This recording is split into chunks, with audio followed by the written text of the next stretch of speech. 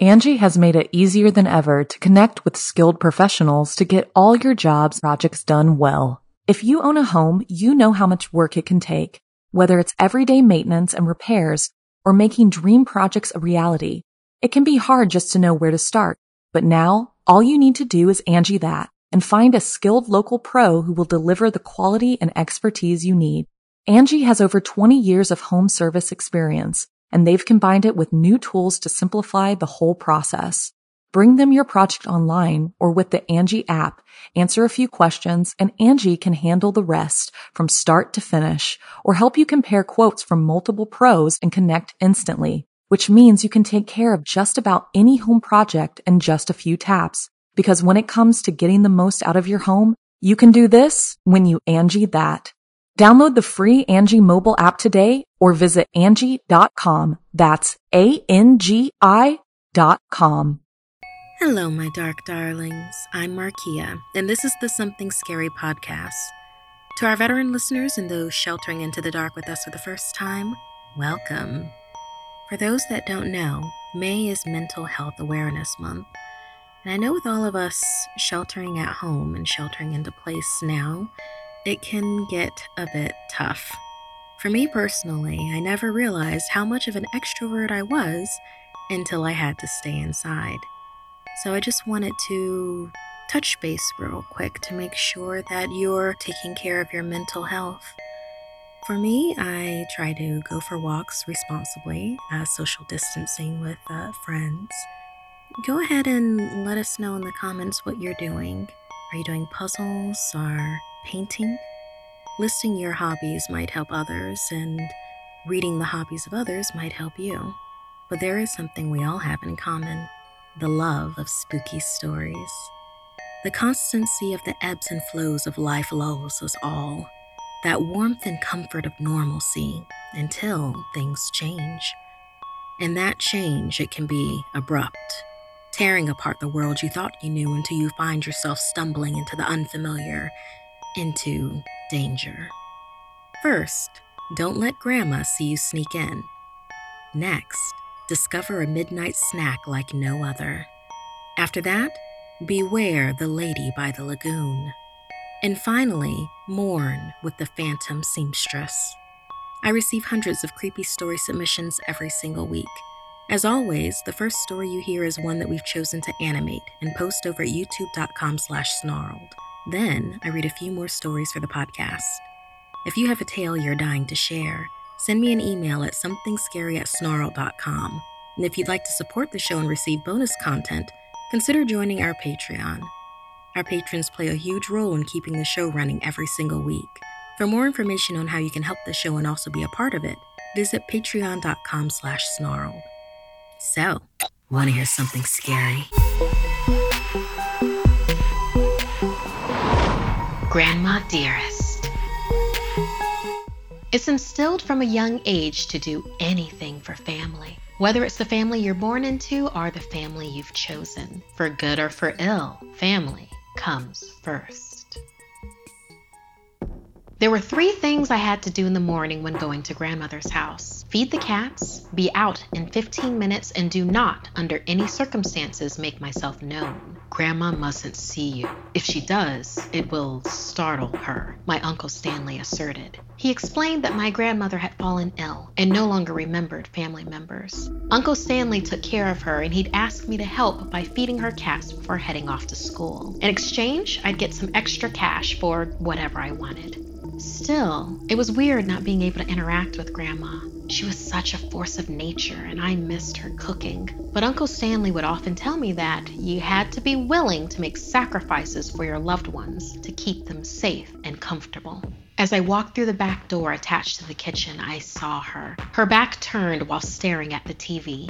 She seemed still, unnaturally still under the big wool blanket that covered her. But then she did love her programs. Her 2 cats, Destiny and Angel, were lined up and ready to eat, so I fed them. I put up the food, pulled out my phone, and gathered my things. As I started to head towards the back door, I looked back at my grandma, once again wishing I could sit beside her. The next several days that followed were the same. Get to the house, feed the cats, and then leave. This continued until the day I stayed too long. I lost track of time standing in the kitchen watching a video a friend sent me on my phone. Suddenly, I had a strange feeling and, checking the time, realized I'd been there much longer than I'd been before. Peeking out at Grandma, I saw that she was sitting as usual, staring at her TV. Yet still, the feeling intensified. It felt as if something inside of me was telling me that I should get out. I decided to ignore it because I was with my grandma. Her house was the safest place to be. Pouring out the dry cat food, the sound of the kibble rang out in the empty kitchen. The happy cats came over to eat, and that's when I noticed it. There was red on the cat's fur. It was blood. Concerned, I checked them for scratches, but there weren't any injuries on either of them. Just the blood. And then a trail of it heading out of the kitchen. Looking out into the living room, Grandma was gone. The TV was still going, but she was missing. Her discarded blanket on the ground. "Grandma?" I called out to her. Some floorboards deeper in the house creaked. The trail of blood from the kitchen continued down the hallway. Unsettled, I fumbled my phone out to call my uncle. As soon as I hit call, a ringtone went off in the house. "Uncle Stanley?" I called out hesitantly, walking towards the sound. The phone continued to ring, unanswered.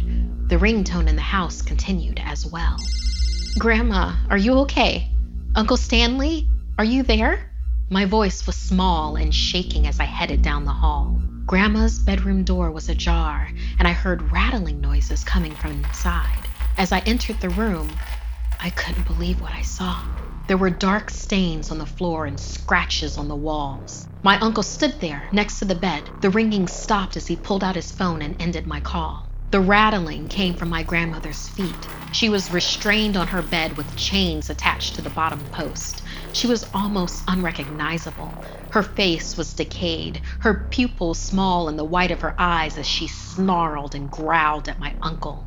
"What's going on?" I shuddered out. Apprehensively, Uncle Stanley looked over at me. "Why are you still here? I told you to never stay long.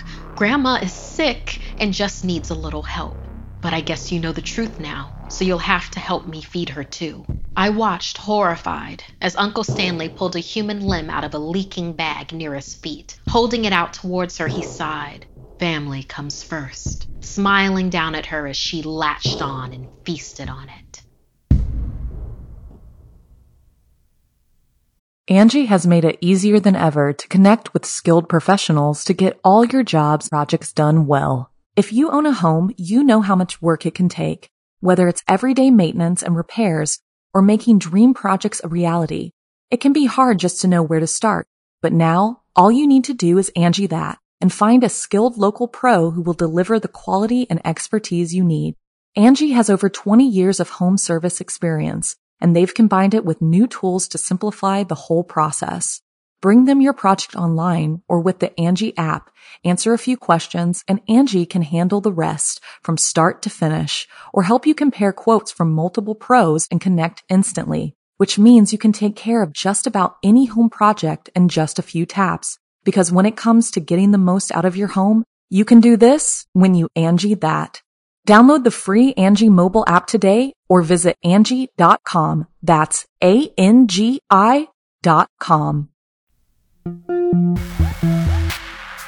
Adventures in babysitting take a turn for the worst in this story inspired by Cassandra. It's been 48 hours since I've been able to get a full night's rest. I don't know how much longer I can last like this. I haven't slept since I found the body. Sergio. I was babysitting him and watching late-night shows. There was nothing out of the ordinary, but long after I tucked him in, I heard movements upstairs.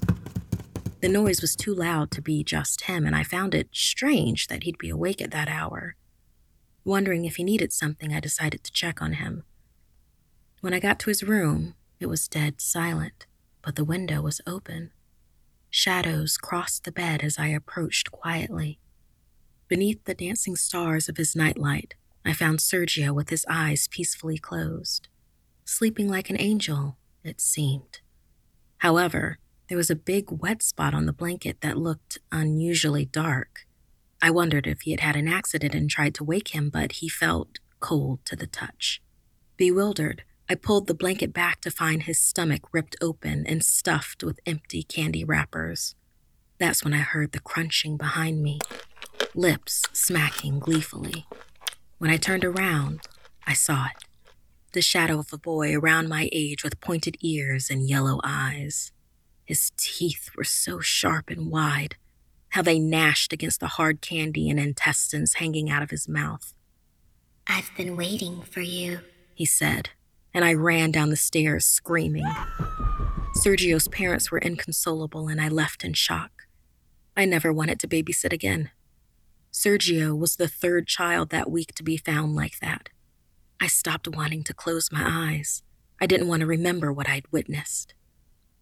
"I've been waiting for you," it had said. Those words played over and over in my head. Why did it let me live? Was it coming back for me? The next day, my parents added extra locks to the windows in our house. Families were on high alert. Our neighborhood watch patrolled the streets trying to catch the psychotic boy eating the children. It liked blood and candy. And humans, being who we are, we tried our best to control what we could, to keep the children safe, to make some sort of order out of chaos. The whole town banned any sort of sweets. Parents melted it down and got rid of it by any means necessary. At night, I'd watch the shadows dance across my room from passing lights outside, shuddering because to me the shadows all looked like him. It became too much, and I sat by my window to keep watch. My eyelids would flutter in and out of sleep. I'd sway but bolt awake in fear of those teeth and those yellow eyes. I saw his shadow jumping from rooftop to rooftop across the street from my bedroom window. Was I dreaming? More tired than I've ever been, I reluctantly drifted off to sleep. I felt a cool breeze hit my face and a blanket wrapped around me. I heard a whisper close to my ear. "I'll be seeing you soon." When I woke up, I was in my bed. My blanket stained red with sticky candy goop and blood. The locks on my window were undone and it was open. When I got downstairs, my parents told me that Cecilia, the preschooler across the street, was found just like the others. Crying, I ran back upstairs and locked myself in. I sealed the window again and struggled my bookcase in front of it as a barricade. I let myself sleep the day away. When I awoke, it was 9 p.m. I was on the floor by my window. The bookcase was back in its original place. My hand was covered in red, sticky, cherry candy red. Around me, I found a lollipop wrapper. Grossed out, I went to the bathroom to wash it off my hands, but no matter how much I scrubbed, the stain wouldn't fade. My hand was raw, and I began to think I was going crazy. "Wendy, please come downstairs," Mother asked in a strange voice. "There are officers here to ask you a few questions." Officers? Here to ask me questions? I told them everything I saw when I found Sergio, unless... I looked at the stain on my hand. Unless they thought I'm behind all this. It wasn't me. It was the boy at the window. When I went downstairs, the officers were accompanied by a child psychologist who asked me questions about my sleepless nights. I told them about the shadow boy, how he'd appear at my window, taunting me. Didn't they understand they were wasting their time? He was out there. We have to stop him. I watched as the terror grew in their eyes. They said there was no boy, that I was having a mental breakdown. I know I'm not crazy. I know that they think I did it. I heard my mom confess that I had extra keys to all the homes where the children were murdered. And that was true. I'd been their babysitter once. But I hadn't seen those keys for weeks. I swore the boy must have taken them. They thought I was crazy, and the psychologist suggested that I come in for further examination. I ran back upstairs and found my window wide open again. The boy stood there and reached out for me. "Don't scream," he said. "I can take you away from all of this. We can be together. I'll take you somewhere you'll never grow old or face any consequences." Footsteps hurried up the stairs. They wanted to take me away. I didn't want to be locked up for the rest of my life, so I took the boy's shadow hand. "You have to trust me, Wendy. You have to believe. he said, as he led me off the rooftop and let me fall. After my head hit the concrete, my transformation was complete. I stood over my body as a shadow. The boy walked up to me and said I was ready. He took my hand and we flew off following the stars in the night, seeking blood and candy. Thank you so much, Cassandra, for inspiring this story for us. And you even wrote us a note. You said that you've written a story to Something Scary in the past. And it was one of the stories in the Home Sweet Home episode, that you are a very big fan and that y'all are awesome. Thank you so much, Cassandra. And we hope that you've enjoyed this retelling of When Lost Boys Go Feral.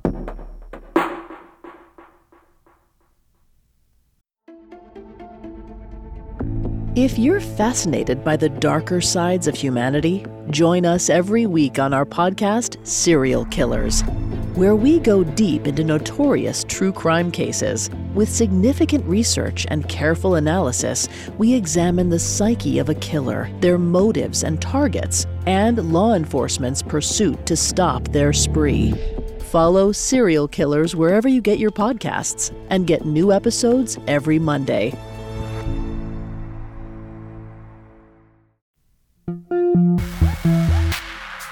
A lesson hard learned is a lesson that will stick with you through life and death, like in this story of two brothers inspired by Mochi. Two young boys, Podge and Yang, raced from the seaside with their grandfather's latest catch. It was a big fish.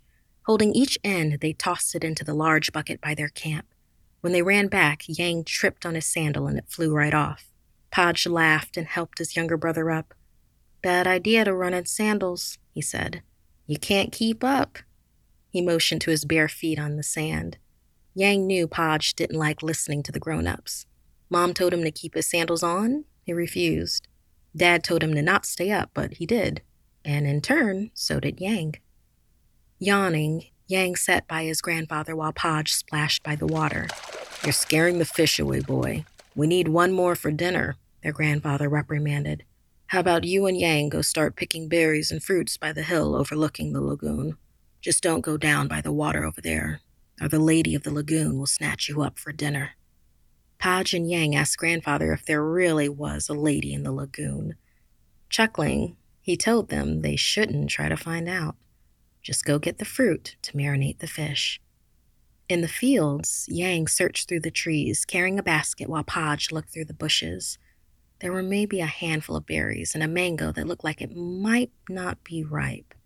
Podge was hungry and dug into their small bounty, not listening to Yang when he asked him to leave some for dinner. "I'm tired and hungry from all this hard work, Yang," Podge complained as they wandered over to the edge of the hill. Ready to head back to grandfather, Yang grabbed the berries Podge had in hand.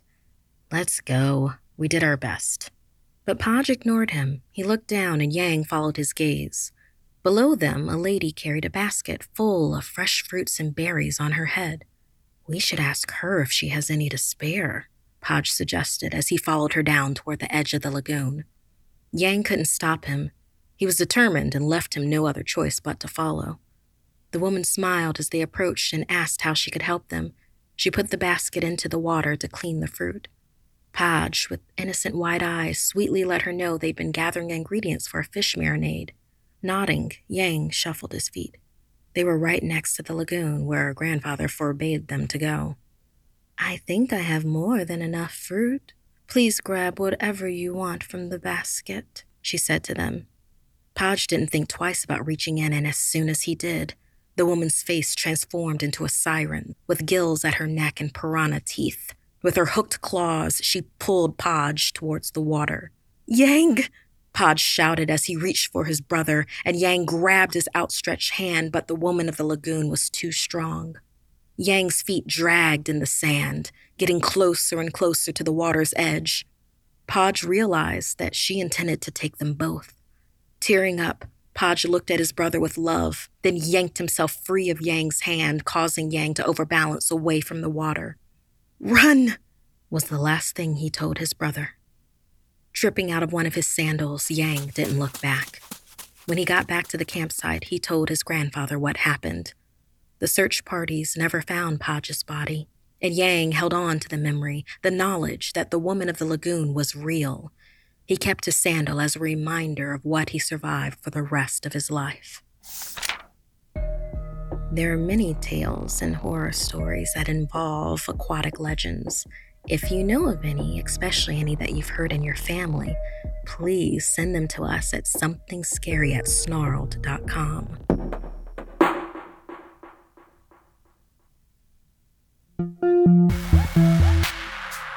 Love is a many splendored thing, but it can also be a double-edged sword, taking as much as it gives, like in this story, inspired by Lauren. It was love at first sight for Louis and Ursula, and soon enough they were married. Ursula was new in town when she met Louis at his rock concert. Friends compared her ethereal beauty to the woodland spirits and cheekily said that she had bewitched Louis. Other friends would good-naturedly laugh and say that Louis was the one that had lured Ursula from the forest with his music. It was a fantasy they both enjoyed. He the musician and she his muse. Louis was in a band that had a hit on the charts as soon as he penned a song for Ursula, and the young beauty worked on the costumes his band wore on stage. When Ursula announced she was expecting, Louis left his band to embark on a solo career and bought a house for his new family. Unfortunately, he was unable to reach the same success he had while on the road with his former band, and he began to spiral. He hit the bottle during the months that Ursula was expecting and depleted their funds. He couldn't keep a job to save his life. After Ursula gave birth to their baby boy, she had to quickly get back to work since Louis was unemployed. She leaned into her passion for costuming and became a seamstress at a local theater. Her work would keep her away until late, and Louis was left to fend with a crying baby for days on end. All the boy did was cry, day in and day out. And the fact that Ursula was away at work most of the day meant Louis was alone with his son for hours on end, listening to that awful, unwavering screech. Ursula and Louis started to have fights. Louis wanted her to quit so he could get a better job, so he wouldn't have to listen to the eternal screaming all day. Ursula knew he wouldn't be able to keep it and argued that a low-paying job was better than him having no work at all. There was happiness in her work for the local theater. Ursula would make kings and queens of the actors. They'd look magical in gold and purple robes. Dancers would sparkle like the fairy folk her friends would good-naturedly say she belonged with. Even though the hours were long, it was worth it to her to be able to provide for her baby.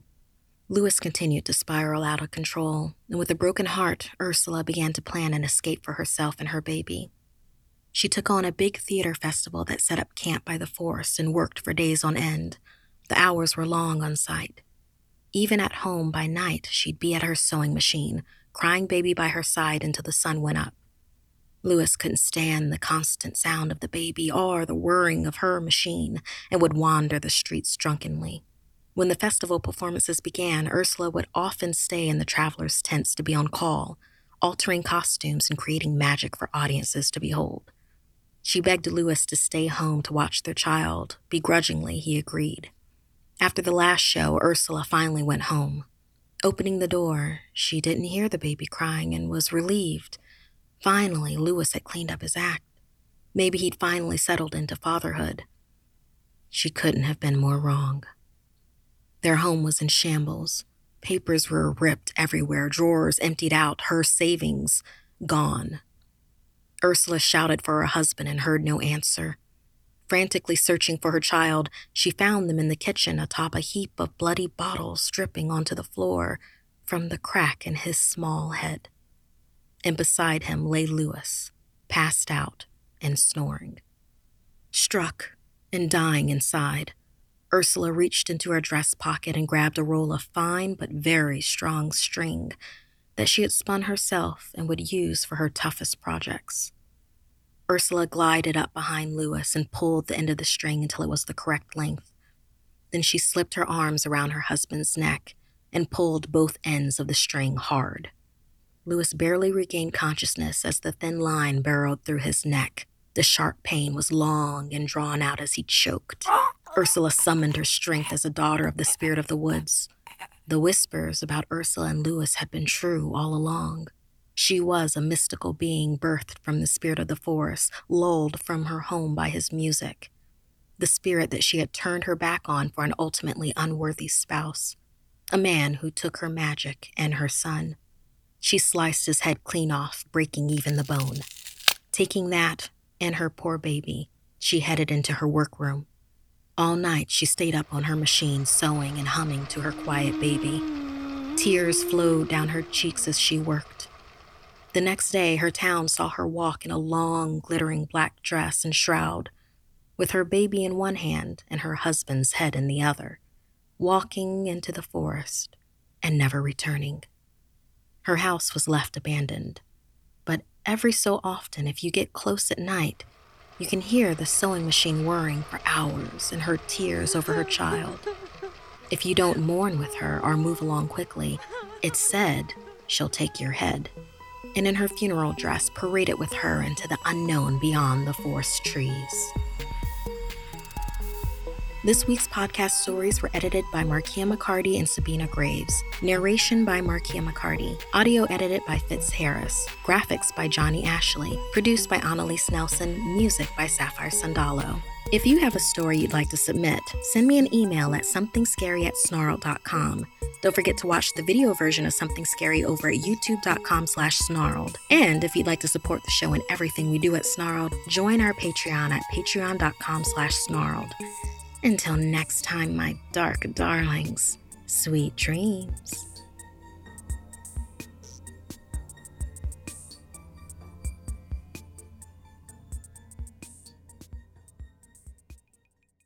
Angie has made it easier than ever to connect with skilled professionals to get all your jobs projects done well. If you own a home, you know how much work it can take, whether it's everyday maintenance and repairs or making dream projects a reality.